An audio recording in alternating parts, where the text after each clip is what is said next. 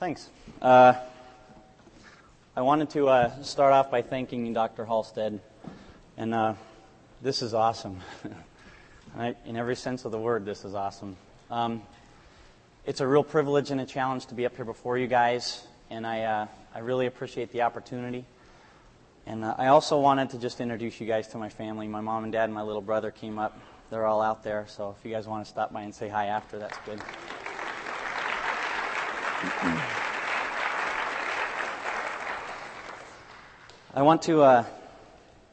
I was saved in January of 91, and since that time, God has been laying on my heart a very fundamental principle, a very fundamental truth, and it is my desire to share that with you. It's something that obviously has transformed my life. It is why I'm standing up here, and I'm just going to go ahead and get started and just kind of take you guys and hope that you can follow. But I wanted to just let you know, in spring of last year, I received kind of a word of prophecy. And I know only the charismatics get that kind of stuff. And okay, it was in the book. So anyway, I received the prophecy. And the prophecy is one that is yet to be fulfilled. But it's one that is cause for great concern and great consideration. And I just want you guys, if you will, indulge for a second and just kind of picture with me, okay? Now, and I'm going to kind of read here so I don't get lost. The setting for this prophecy takes place in the glorious city of heaven. And I want you guys, I'm going to wax a little elegant here for a second, okay? So if you guys just want to picture this with me. The only thing that we have to go by in the Bible is anthropomorphic expressions, right? Just man's way of trying to describe heavenly things. And we have a lot of jewelry to describe heaven. And we have a crystal clear sea of jasper. The walls, the city is a square city of 1,500 miles in length, width, and height.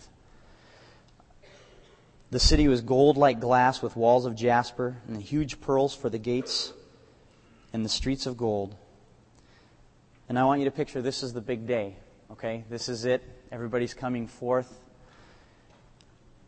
And you're filled with unimaginable excitement and expectation as you approach this city of light and you see the Lamb of God and you begin running to Him.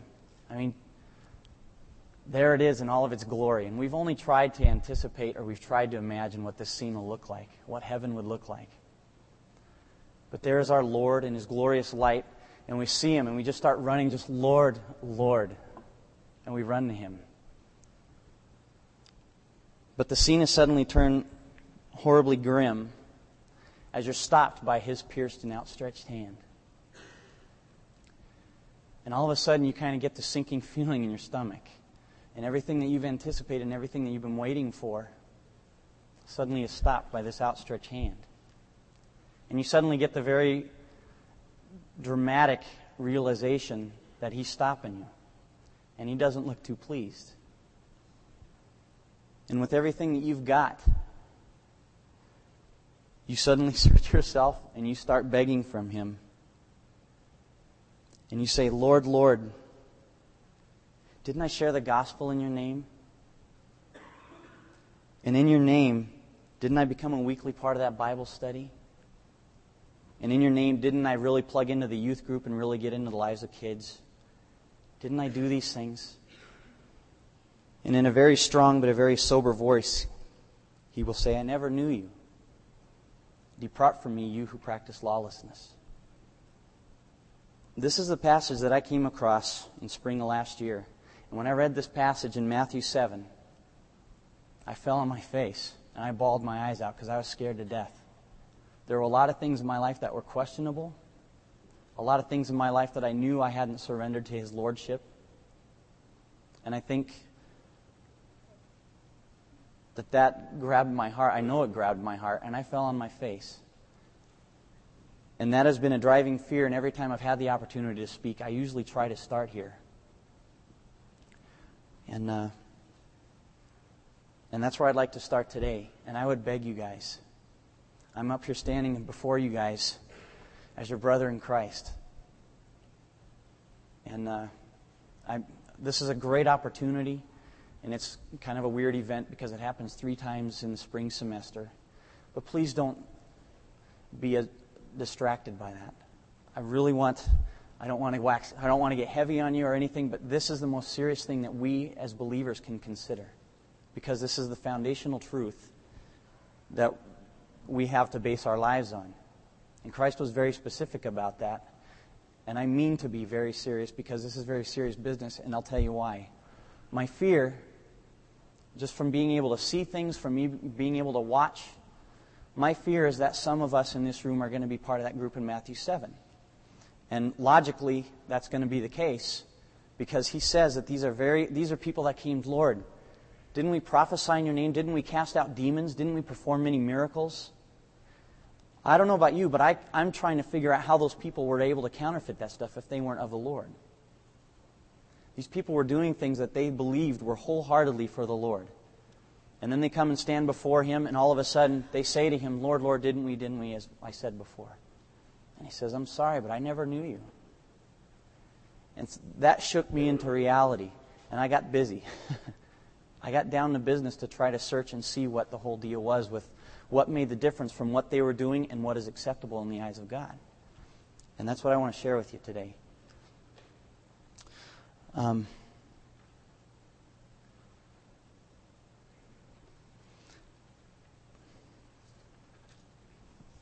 Peter said, and this is the reason why I'm coming before you. Peter said, be diligent to make certain about His calling and His choosing you.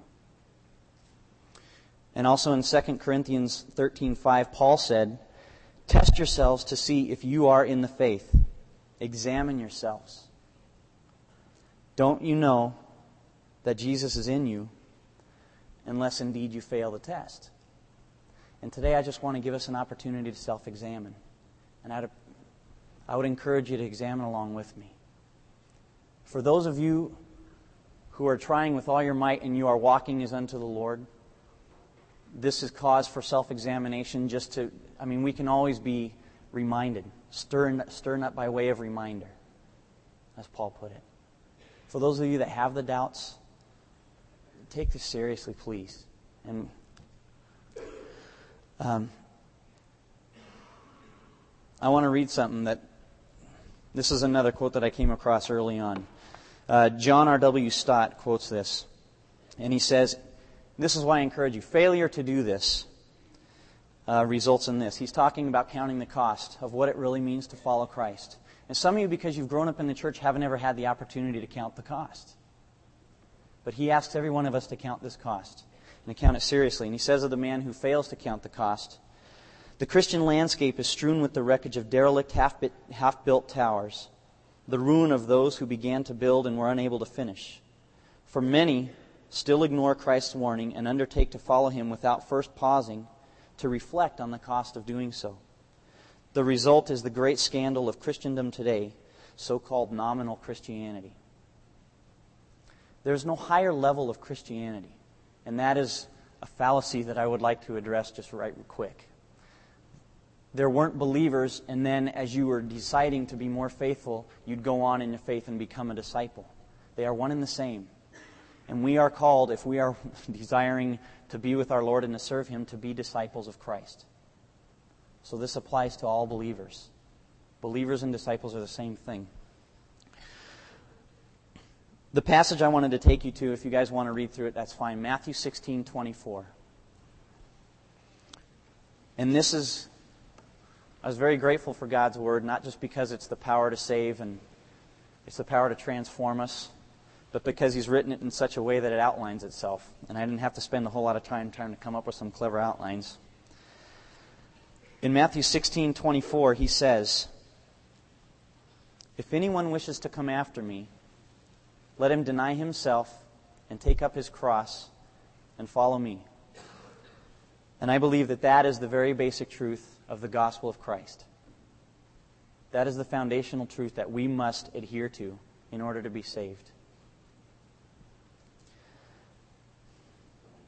And I wanted to talk to you today about what that means. First of all, we kind of went around campus, and some of you may have been approached, and Rob went around with a video camera and tried to ask some of you what it meant to deny self. And I've been bugging a lot of people about the same thing, just to get your reactions. And I got some pretty interesting ones, but unfortunately we couldn't show that this morning. But we should. It was my desire when they said that they were going to do that. It was my prayer and my desire that you would all start thinking. And it is my desire this morning that all of us start thinking about a working definition of what it means to deny ourselves and take up our cross and follow Christ. Because He's commanded all of us to do it. And we'll see later that it's something that occurs not just at the beginning of salvation, but it's a daily thing. To deny yourself is where a person, this is Holman's dictionary, okay, Bible dictionary, is where a person disassociates oneself from self-interest to serve a higher cause. And this is not just to plague yourself with certain inconveniences. That's more like Lent in the Catholic Church, right? It's not about sacrifice. And David said in Psalm 51, "Thou dost not delight in sacrifice, otherwise I'd give it." It's not just giving up junk food or giving up being able to spend time with your boyfriend or girlfriend. It's not, as Stott says, to deny the things to myself, but it's to deny myself to myself. And that's weird to understand at first, and I want to go into that a little bit more in detail. He's speaking, by the way, to the religious, okay? When he's talking to people, these are all the religious people who are coming out. He's addressing the hypocrites. He's addressing those people. Being a disciple of Christ means a total restructuring of your life. And we've got, I'm afraid, our priorities all mixed up. In Matthew 22, 35 through 40, that's where God spells out the basic commandments of heaven, the kingdom of heaven, the requirements of heaven. Love the Lord your God with all your heart and your soul and your mind, and love your neighbor as yourself. But as Tom Givens was pointing out over here at Grace Baptist Church last Sunday, I think it was, we've reversed the order. He's kind of saying it's love God, then love others, then love yourself. And he was saying we kind of mixed everything up. And the way we kind of read that now is you will love yourself without even trying. You will then spend time with your neighbor when it suits you or when it's convenient. And if you have any time left over, then you give that to God. That's kind of the way we practically read that verse, because we've got the order all mixed up. The biggest obstacle that we're coming across, and how he puts this out, it basically does come down to a 3-point outline, okay, if you want to come across that. Deny yourself, take up your cross, and you follow him. And that's the way I want to just come across this verse. First thing is to deny yourself. The self is the biggest obstacle we've got to heaven. And careful examination and searching will reveal that pretty quick. Stott again says, in countries to which Christian civilization has spread, large numbers of people have covered themselves with a decent but a thin veneer of Christianity. They have allowed themselves to become somewhat involved, enough to be respectable, but not enough to be uncomfortable. Their religion is a great soft cushion, and it protects them from the hard unpleasantness of life, while changing its place and shape to suit their convenience. And two very important words that came across to me in that quote was comfort and convenience. Man, we're good at that.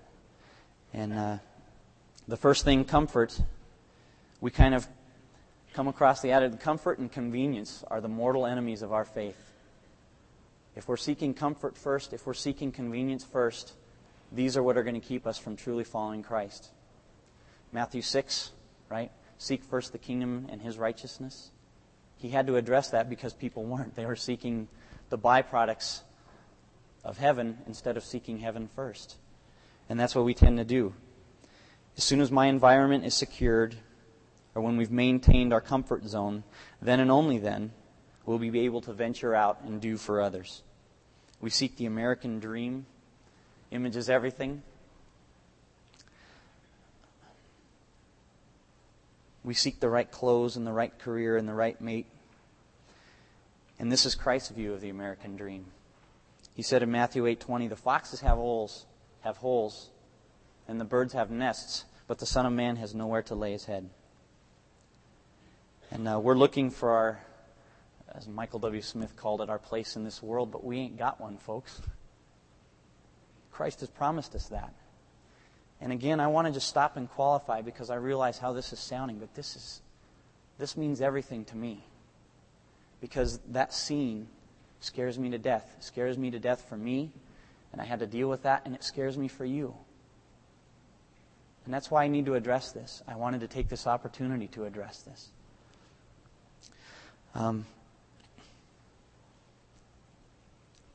The second thing that we look to after comfort is convenience.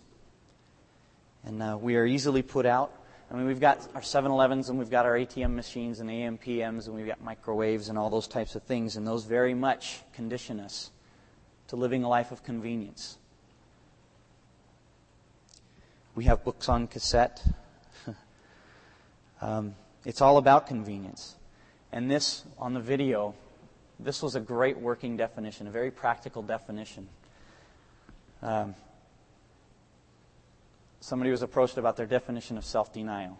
They said, self-denial is when you're on the phone and somebody beeps in and on call waiting and you find out it's for your roommate and so you hang up so they can talk on the phone. That to me is self-denial. Isn't that a great... I love that definition. But that captures everything about self-denial. I know it's goofy, I'm sorry. It captures everything about it because what it is saying is immediately when there's another need, you consider nothing of yourself. You are absolutely willing to lay yourself aside in order to do something for another person. You're not inconvenienced by things that come along, things that are required of you.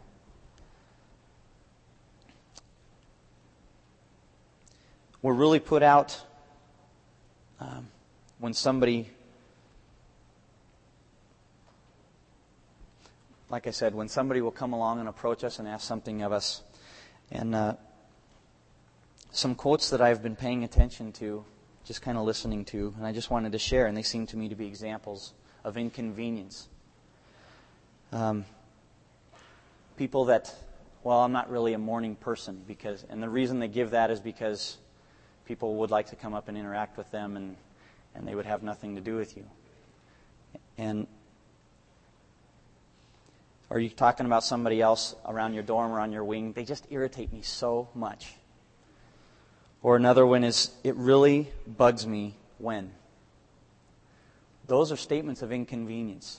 Those are when your little comfort zone or your environment has been violated. That is not the attitude of Christ. And these inconveniences are another thing, another obstacle that are keeping us from really understanding the true requirement of the kingdom. And Dr. Martin Lloyd-Jones has written a 2-volume study on the Sermon on the Mount. And he gives a quote talking about these types of things. And I'm going to be quoting a lot, by the way. I'm not up here to reinvent the wheel. Okay? And my desire is just to explain to you what God has put on my heart, and then the best way that I can see is from godly men who have gone before and have said basically the same thing. So I'm going to be reading a lot. But he says, whenever I notice in myself a reaction of self-defiance or a sense of annoyance or a grievance or a feeling that I have been hurt and wronged and am suffering an injustice, the moment I feel this defensive mechanism coming into play, I must just quietly face myself and ask the following questions. Is it just myself? Is it just this horrible, foul, self-centered and self-concern? This morbid condition into which I have got? It's a good question. How often do we complain about one's personality? Kind of somebody on our wing or somebody next door, a roommate or whatever, and their personality just kind of rubs us the wrong way. These are all things that are a sign of inconvenience. I'm sorry. Well, I'm not sorry if it's indicting. It is indicting. I'm indicted. We're indicted. Something that is... this was an interesting... Christ died for that annoying personality. This is something that really stuck with me. And not only did he die for that annoying personality, but he died for my arrogant judgment of that person's arrogant or bugging personality. Christ died to alleviate those things. And as we are living in him, we are living for him. No longer do we consider those things. The guys got to go to Mexico over spring break, and they went on this island and went out and basically, shot hoops with murderers, men who have killed their sons, rapists, the bottom of the barrel. And these guys were out there, and they were able to go out and have a ministry just playing basketball. And these guys were out there and came back testifying that the attitudes of those guys out there on the court, these murderers, these bottom-of-the-barrel guys, had a better attitude than we do when we're in here playing intramurals on the court. That blew my mind, and it devastated me, because what that is saying is people who are without Christ, or people who are living of this world, at least have the decency to treat one another with some respect or something like that. And they don't have the Holy Spirit guiding them. We do. And just last night, a referee was being personally assaulted because of his calls on the court while the game's in action. Hot and heavy, spirit of competition, all in the name of competition. As soon as the game's over, put on the happy face and come over. Great game. Thanks for reffing for us. What is that? That is very inconsistent. And that is something that should not characterize us, folks. And people, I heard of another thing. The earthquake was such a great and grand time of coming together. And it was a great thing for me to be able to see, for us to be able to see, to experience the fellowship that came out of that. And we've been talking about that a lot and just really, lifting up how we did with that. But I got to tell you something, and I don't know if many know about that. But there's a man that services our vending machines. And during that quake, he'd just come in the day before and serviced a vending machine up in Hotchkiss. And it was all full.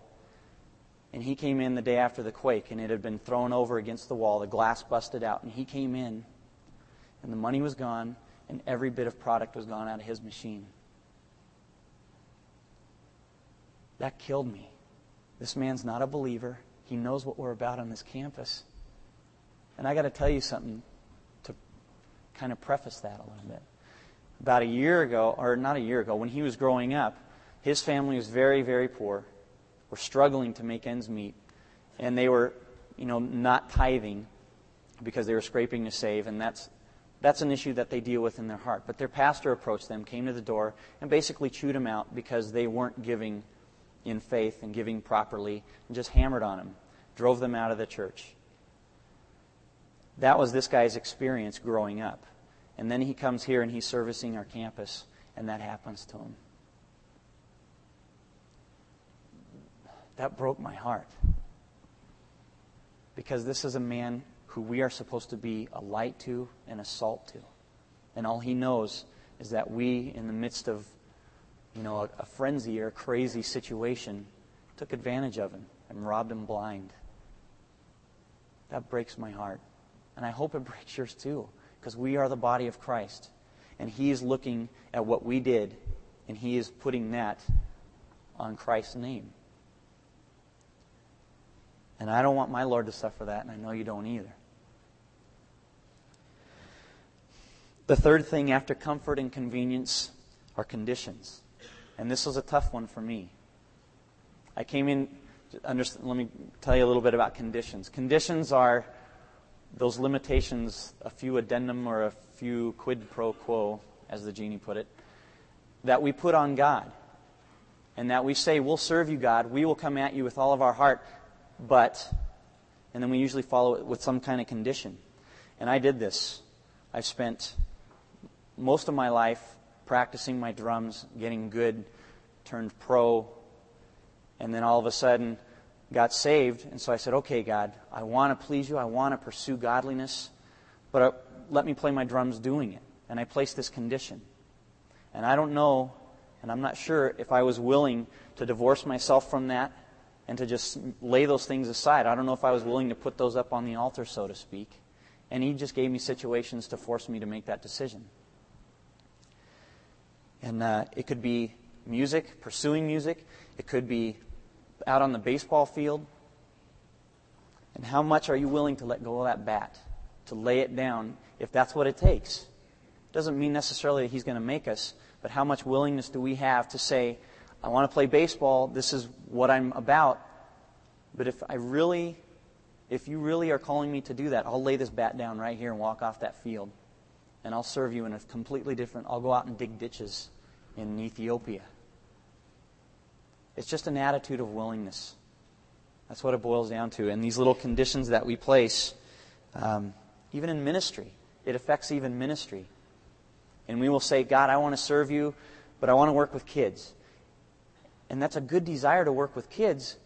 But if your priority is just because you want to work with kids, you want to hang out with them, you want to be cool for them, you want to give them kind of a role model because you're, after all, such a neat person, and they would benefit from having that time with you. And all I'm doing is just telling you that because that was my thinking. I had a lot to offer kids. I came to this school. I had a lot to offer.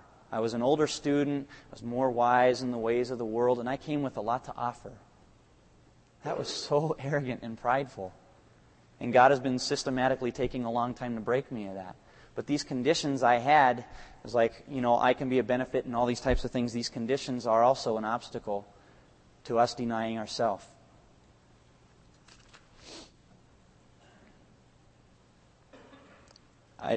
Something that was instrumental in helping me to overcome that mentality was in discussing this with my youth pastor. He said, I'll tell you what, we deserve nothing but hell. And anything above that is a blessing and an act of mercy from God.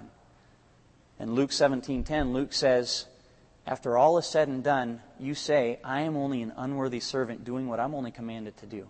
That's what we deserve. We deserve to be working all day and come in from the field and then serve our master.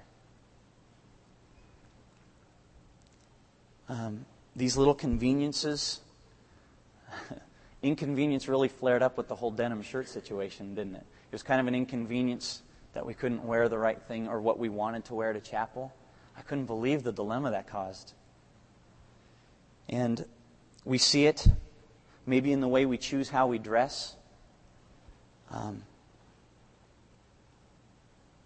Having the right or the freedom to wear certain things. These are things that Christ has asked us to lay aside, if necessary, for the benefit of those around us, for the benefit of our brethren. It's always putting others before you, and as Philippians 2:3 says, it's regarding one another as more important than yourself. And that leads to the next point. First of all, the order that we've got is, instead of God, self, and others, we've got self, others, and God. And I want you to notice that in both of those lists, others are second. Others is always in the middle. But how you treat others and how you are approaching others and serving others really depends on which list you're using. Out of your service to God is going to be coming your service to others. But if yourself comes before, all our efforts are in vain. They are conceited and they are worthless. Philippians 2:3, at the beginning of that verse, says, when you do something, do nothing from Do nothing from selfishness or vain conceit. If you're doing something for others from selfishness, it is in selfishness and vain conceit. God has got to be the first priority, and if from the outflow of our service to God comes our service to others, that is where it is going to benefit.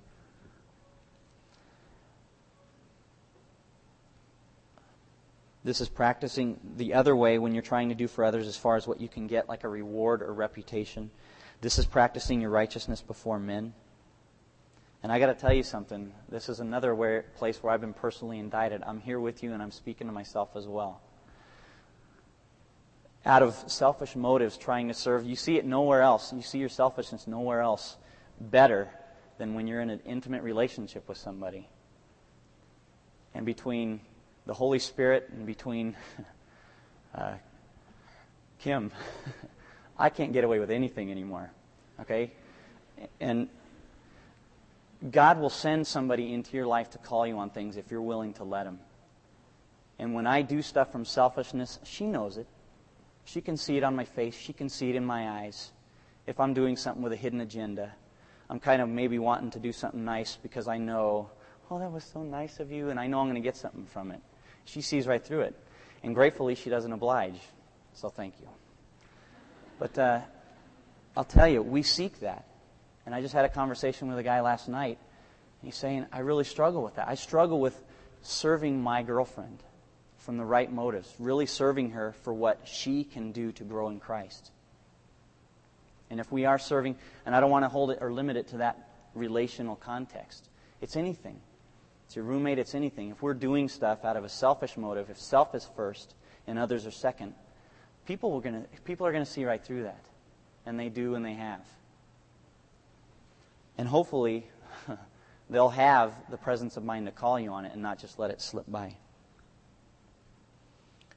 And then thirdly on the list, after self and others, is God. In our practical list, He gets the scraps and the leftovers, and our worship, as Steve Camp put it, is noise, and our music is play.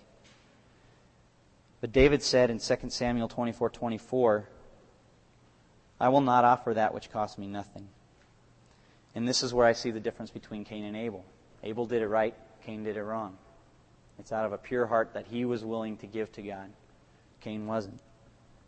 And these areas include, what we give to God is the leftovers of our time. We give Him the leftovers of our relational skills.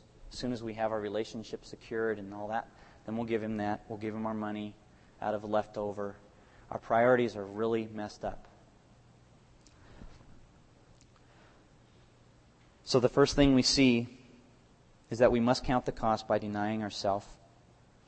And I'll tell you, and I know this is a painful examination, but it's necessary and it's worth it. And nothing good comes without pain. The ultimate sacrifice, or the ultimate good, came from the ultimate pain, the ultimate sacrifice.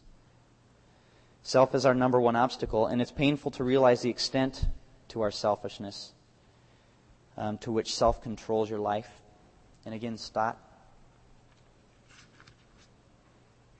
In order to follow Christ, we must not only forsake the isolated sins, but renounce the very principle of self-will, which lies at the root of every act of sin. Self-will, lying at the very act of sin. To follow Christ is to surrender Him the rights over our own lives. And as I was preparing this, I'd gotten to the end of this part, and I was dwelling a lot on self, focusing a lot on self.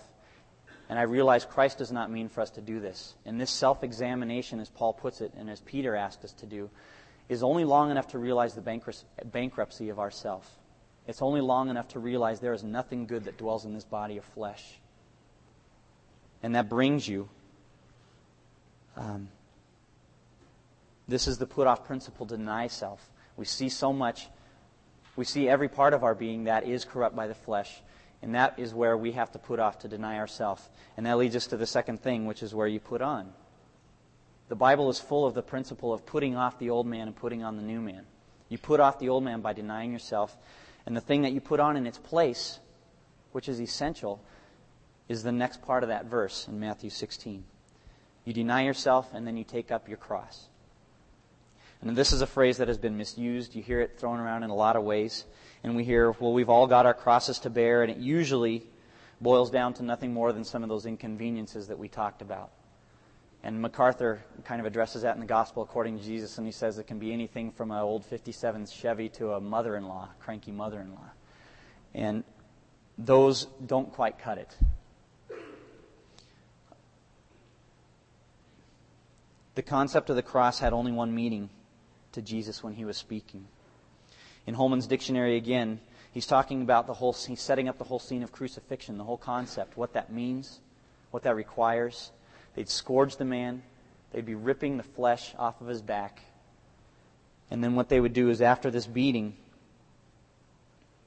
the victim was forced to bear the cross, this is their definition, to bear the cross beam to the execution site. And this was key for me, in order to signify that his life was already over and to break his will to live.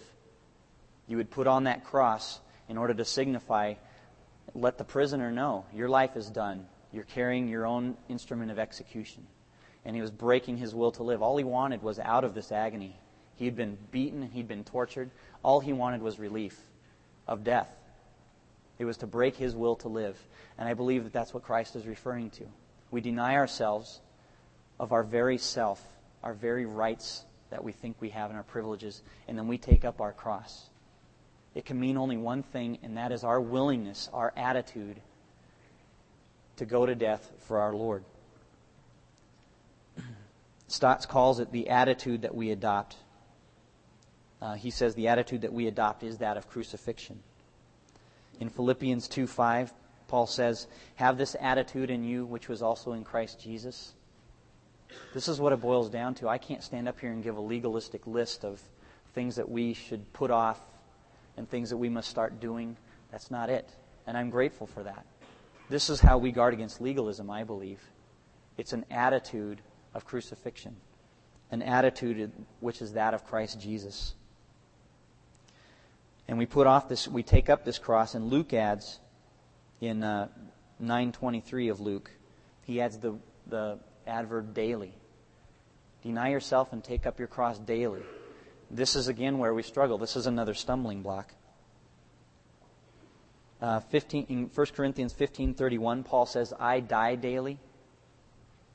And this is serious work, and it takes a lot of endurance. And we look at the big picture. This is my problem. I'll find out that we need to die daily. And so I'll look at the big picture. So you mean my living faithful for today has got to be a thing that I do for the rest of my life every day, of denying self, doing all these things? I can't do it. And you're right. You can't do it. The reason why we have this mentality, we just getting overwhelmed by the big picture and seeing I can't live a life of total surrender. Maybe for the next 5 minutes or so, we kind of, maybe want this little map version. For the next 5 minutes I can deny myself. I can kind of go out on a limb for a little while. But then I just need a break from it. And it's kind of like a condensed version where we just go kind of step by step. And I don't know if you guys have heard of the comedian Stephen Wright, but this guy's just way out there. And I don't recommend any. Anyway, he says that, this is one of his lines, "I have a map at home of the United States, and it's actual size." And I had to think about that for a minute, but he's got a map at home and it's actual size. Can't do it. Never mind. Okay. Basically, that's what we try to do, is instead of the actual thing, what was it, Jim Elliot? He gave this concept that to surrender your whole life is going to take your whole life. And I can do it for a time and we can go in these little spurts, but Luke qualified it in saying that we die daily. Paul said we die daily. And this condensed or this map-sized version, the reason we do this is we're living in such a way, our very society structure is based on this idea or this concept of deserving a rest. When we get a job, one of the first priorities or one of the first things to consider is, well, how many weeks vacation do I get after the first year? We work for so long and then we need our break. Even in the year, within the month, we have our weekends off. Within the week, we have our weekends, or same thing. Within the day, we get our hour lunch break. Within our hours of working, we have our 10-minute breaks every 2 hours by law. It's spelled out it's given to us. And we start getting into this mentality that we deserve a break today. And that's just the break isn't from righteousness. But we tend to, instead of relying on the strength of Christ and doing all things through Christ who strengthens us, because of the selfishness and not being able to accomplish the first, which is denying self, we try to carry this cross of doing what the Lord requires. But it's on our strength, and we're pretty much doomed to failure. But Paul said, "I press on toward the goal of the upward call." And now that is our call as well. And the writer of Hebrews also in chapter 12 says, "I do that, and I lay aside these things by fixing my eyes on Jesus." And that's where I want to start, kind of trying to get on a little more positive note. The third thing after denying self and taking up our cross is to follow Him, is to follow Christ. And Stott says, forsaking can't be separated from following. When we are forsaking our sin, we are also choosing to follow Christ. And Dr. MacArthur, in The Gospel According to Jesus, talks about that a little bit. And he says, The Lord makes the narrow path as hard as He possibly can by demanding that those who really want to follow Him step out of the crowd and pick up a cross, an instrument of torture and death.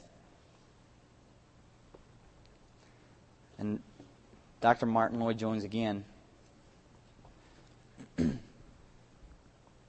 first thing we notice about following Christ, this new way that we are supposed to walk, the way of Christ, the first thing we notice is that it is a life which is narrow and straight at the very beginning. Immediately, it is narrow. It is not a life which is at first fairly broad, and which, as you go on, becomes narrower and narrower. And he goes on to say, from the standpoint of evangelism, this is a necessary truth, and we leave this out. The way is not broad. The way does not start out very wide and get narrow.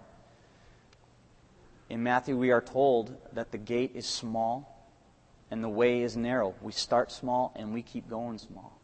The way is very narrow. And that is why I'm talking to you guys about this today.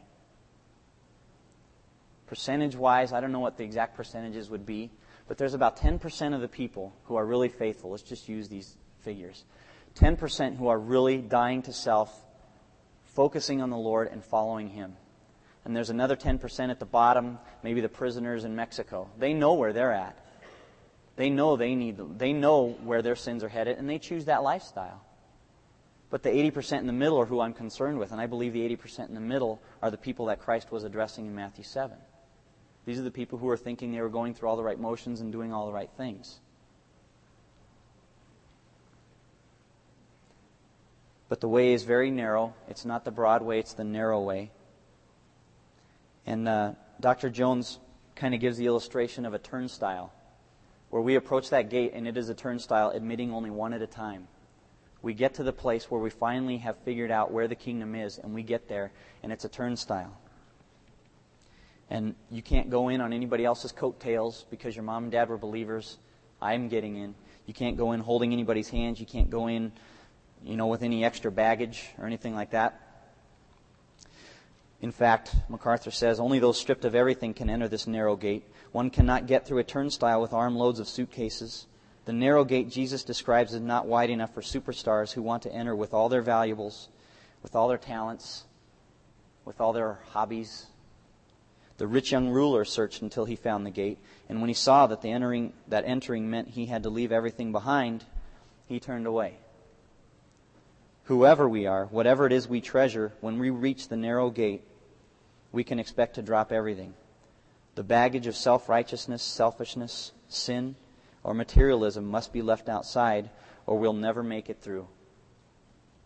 But the good news is, although the gate is narrow, it is wide enough to accommodate the chief of sinners. And this is something that, again, just going back to the comfort and the convenience, we stop here. We get to the turnstile and we see that you guys have been to stadiums, and there's enough room for you, just you and you alone, to get by. You can't go in. You try to hold on to your girlfriend's hand as you're going in. You can't do it. You have to turn around, walk forward. And God says that's the way it is. I believe it is that narrow. We get to that gate, we get to that turnstile, and we are left with nothing but ourselves and our attitude. It can be an attitude of self, or it can be an attitude of serving God and serving others.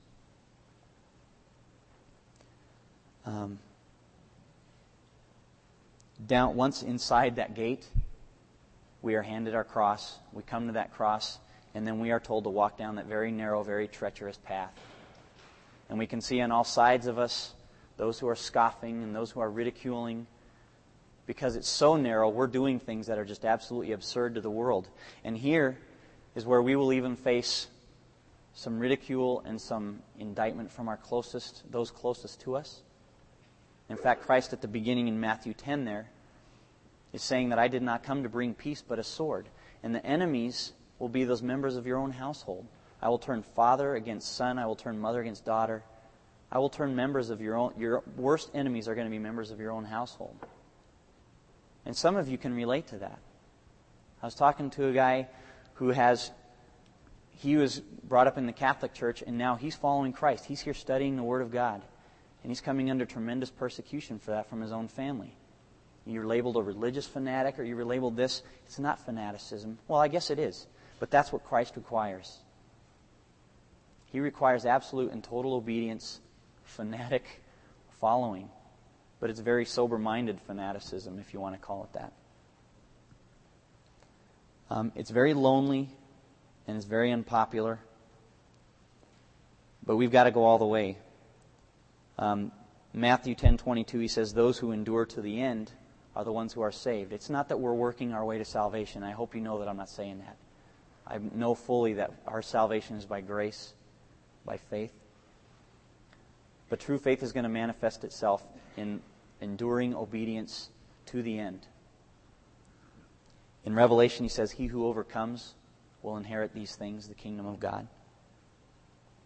As I said, it's lonely and it's unpopular, and this is again where we falter. If it's unpopular, we're going to have to take the unpopular view. We're going to have to take that very narrow and very lonely way. It's like, man, losing that comfort and losing the security of our friends, that's a tough thing. And I agree, it is a tough thing. But all I'm asking you to consider is what is more important, what is most important. People were first called Christians in a derogatory sense. Maybe you guys realize that. People were calling them Christians because they were looking around and they were trying so hard to model this Christ, this Nazarene, that people were going, these people are like little Christians, little Christ-like. It was a derogatory remark.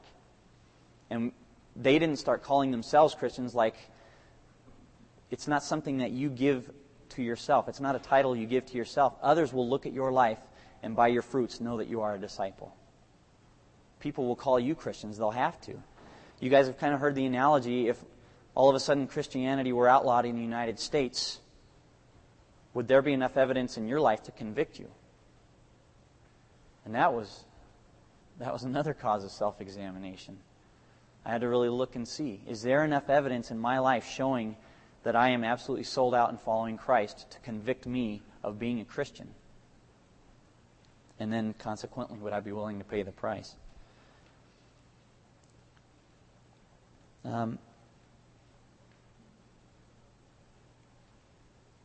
Some very practical things that I've seen that we can apply this to denying self, to putting your things, your rights, your privileges aside.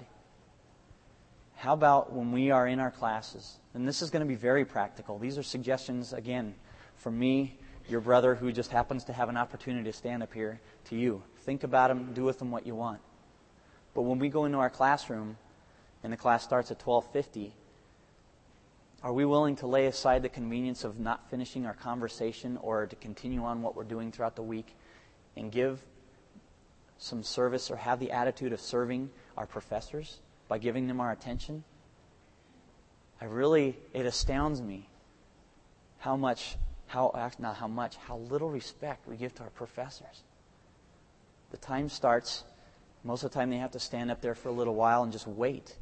Most of the time we don't get the hint, and then they have to say, okay, we're up here to learn, and for 50 minutes we can shut everything off, give our respect and give our attention to our professor and let him know that he is one of the people included in the group of others that we are to serve. I think that'd be a great testimony to our own professors. It must be very discouraging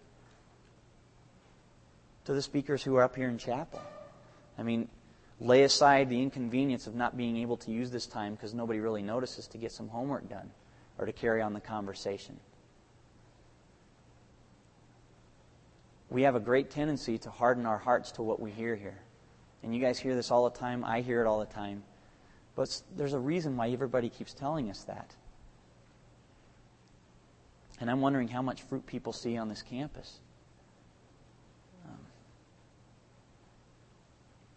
The fruit that another practical thing, somebody in the split chapels, there was somebody that noticed there was a girl sitting in the middle of a couple of girls. And the two girls kept talking throughout the service. And this one girl decided she was going to take a stand, even though she was sitting down. She was going to take a stand. And the girls were like, da-da-da-da-da-da, da-da-da-da-da, talking around. And she wasn't playing. She was standing there because she was wanting to be attentive and wanting to learn from what the speaker was having to say. So the girls were like speaking around her and kind of talking to one another through her. That was a great testimony to me because she was willing. She may have wanted to be involved in the conversation. These are her good friends. But she was willing to stop that and lay it aside in order to give the attention and to give service and to pay respect to the person that was up in front. That was another great illustration. It was a great testimony to me. And I appreciated that very much. These are the practical things because we hear about what we're having to being willing to lay aside.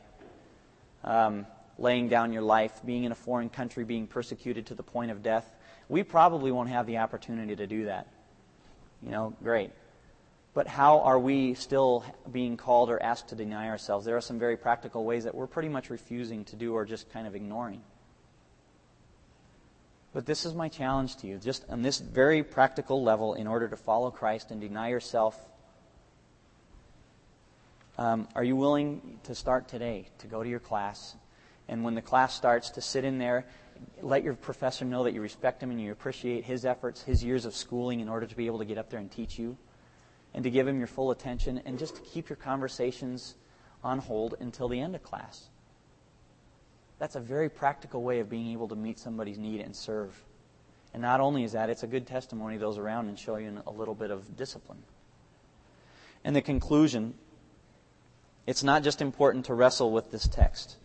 It's not just important to grapple with this idea of denying self and taking up your cross and following Jesus. But it's absolutely essential to do these things. In Matthew 10:38, he says, "He who doesn't do these things, taking up cross, denying self, is not worthy of me, of being called a Christian." Luke 14, he puts it in a negative way, and he says, those who aren't willing to do these things cannot be a disciple. Obedience, denying self, all these things are going to be fruits of the fact that you are a disciple of Christ. A friend of mine gave me some really interesting things from Tozer in a book called Born Before Midnight. In the context of laying these things aside, yet for all God's goodwill towards us, He is unable to grant our heart's desire till all of our desires have been reduced to one. When we have dealt with our carnal ambitions, when we have trodden upon the lion and adder of the flesh, and have trampled the dragon of self-love under our feet, and have truly reckoned ourselves to have died unto sin, then and only then can God raise us to newness of life and fill us with His blessed Holy Spirit. The hope is that the gate is small and the path is narrow, but I just got to read this. The words of Matthew 11, 28 and 29. These things take a lot of effort, but they're only a lot of effort because we've been doing it wrong for so long. It's only uncomfortable and it only hurts to give because we've been giving wrong for so long. And what Christ says is it's a worthy goal, and what He says is to come to me in verse 28 and 29 of Matthew 11. Come to me, all who are weary and heavy laden, and I will give you rest.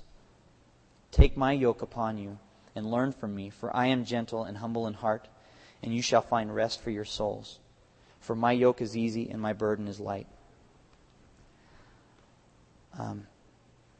The rest that we are seeking is the rest from ourselves, from carrying the burden of self. And He says the rest from that is to take His yoke, because His yoke is easy, the yoke of meekness and humility, and His burden is light. Struggling on and continuing on in our way of the flesh, it's going to wear you down, and it'll eventually lead to destruction. I just looked down and realized I'd gone way over, because I wanted to give us some time to sit and think about these things. But I would pray that you would do that. Please do that. Take this home, take it to lunch, and just meditate on these things for a while. I may have come at it in the wrong way. I may have been too harsh or domineering. God has put this on my heart, and I needed to convey that to you. But however it relates to you, denying yourself, taking up your cross daily, and following the Lord Jesus Christ at all costs is a requirement in order to enter the kingdom of God. It's the high cost of a free gift. And I would ask you guys to examine yourselves, please, because my greatest fear is that some of you who I've been just been walking alongside and rubbing shoulders with in my classes, spending my college career with, are not going to be standing before the Lord. Please examine and just make sure. Let's pray.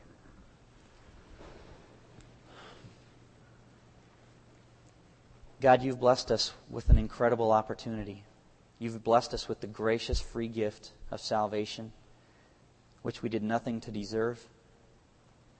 But a great error, Father, is that we've tried to propagate a gospel that is easy and free and very free in the sense that it requires nothing of us. And that the momentary decision or that prayer is the end. But Father, we know that it's only the beginning. It's the beginning of a long and narrow journey down a very hard and narrow path. But God, it's only those who endure to the end, we know, who will be saved. And so give us the strength, Father, to press on.